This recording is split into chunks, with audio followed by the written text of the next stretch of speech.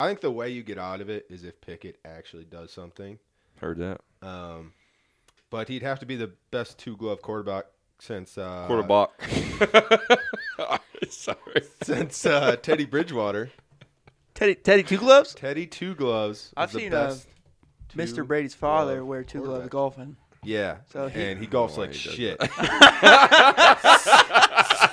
So what do you expect out of Kenny Pickett? Clip that.